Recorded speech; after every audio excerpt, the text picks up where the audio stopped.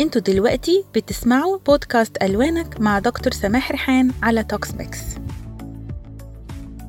مساءكم ألوان وبهجة. النهاردة هنتكلم عن ازاي نستخدم الألوان ان هي تساعدنا ان احنا نفرغ كل مشاعر الضغط والتوتر اللي جوانا. كلنا بنتعرض للمشاعر دي، سواء ضغط أو توتر أو قلق، سواء كنا في الشغل أو حتى مع قرايبنا أو مع أولادنا أو مع أصحابنا طول اليوم.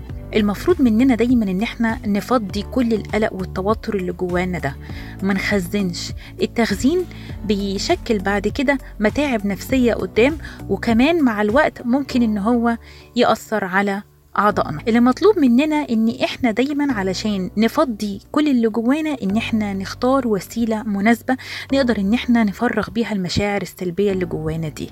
احدى الوسائل اللي احنا مجربينها واللي فعلا اثبتت فعاليتها على مدار السنوات اللي فاتت دي هي الألوان. تعالوا اقول لكم ازاي نستخدم الألوان علشان نفرغ كل اللي جوانا من مشاعر سلبية. كل اللي هنعمله ببساطة ان احنا هنجيب ورقة بيضة كبيرة شوية، وتبقى بيضة خالص، ما فيهاش اي رسومات، ما فيهاش اي خطوط، ما فيش اي حاجة مرسومة قدامي. وهجيب ألوان، اي ألوان، وهبدأ أختار من الألوان اللي مريحاني، ويا ريت يبقى فيه باك جراوند لميوزك أنا بحبها وبرتاح لها وبتعمل لي نوع من أنواع الريلاكسيشن.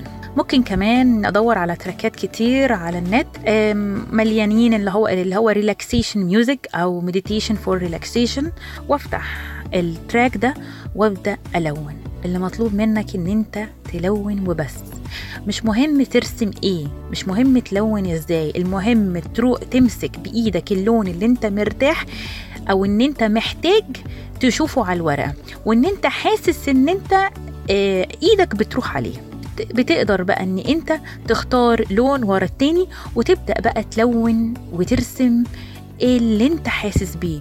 مش لازم ترسم رسمة معينة، ومش لازم تلون بشكل معين، لا، لان الرسمة بتاعتك لا هتتقيم ولا غيره.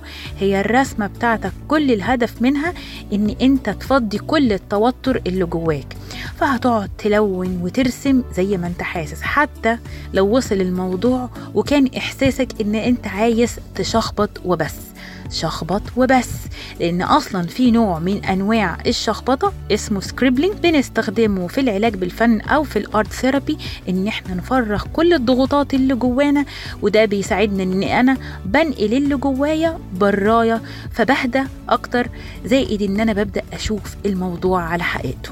فأنا بنقل اللي جوايا لبرا، أقوم أرتاح. حاول تلون، تشخبط، ترسم من غير أي عناوين، من غير أي خطوط، من غير مفروض ولازم وارسم جوه الخط واعمل بره الخط. لا لا لا، مفيش أي حاجة لازم. جيب ألوان ولون واعمل كل ما بدالك، واختار دايما يا إما ألوان خشب أو ألوان شمع.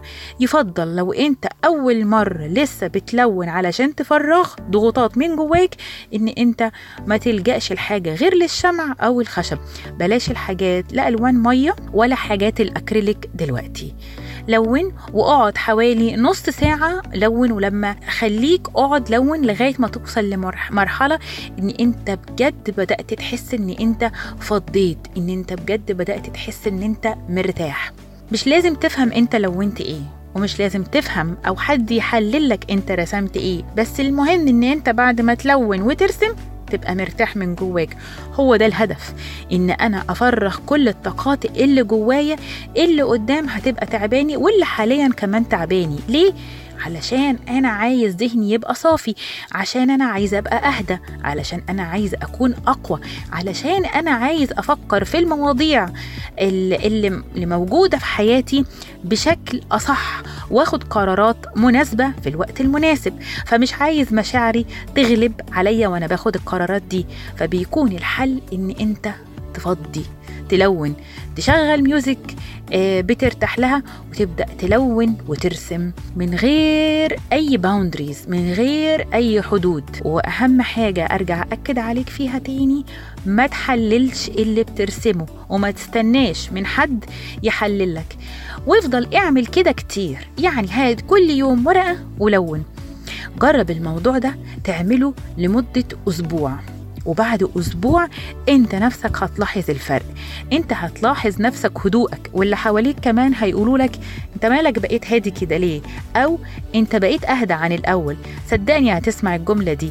لكن لو كنت شخص عصبي جدا جدا جدا، حاول ان انت تعمل التمرين ده لمدة أسبوعين، هتحس بالفرق الجامد، واللي حواليك هيحسوا بالفرق الجامد.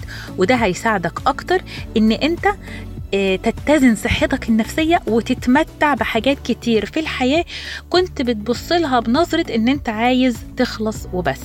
لا، انت لازم تستمتع باللي انت بتعمله. فانت هتفضي الكوباية علشان لو عايز ترجع تعبيها على نظيف.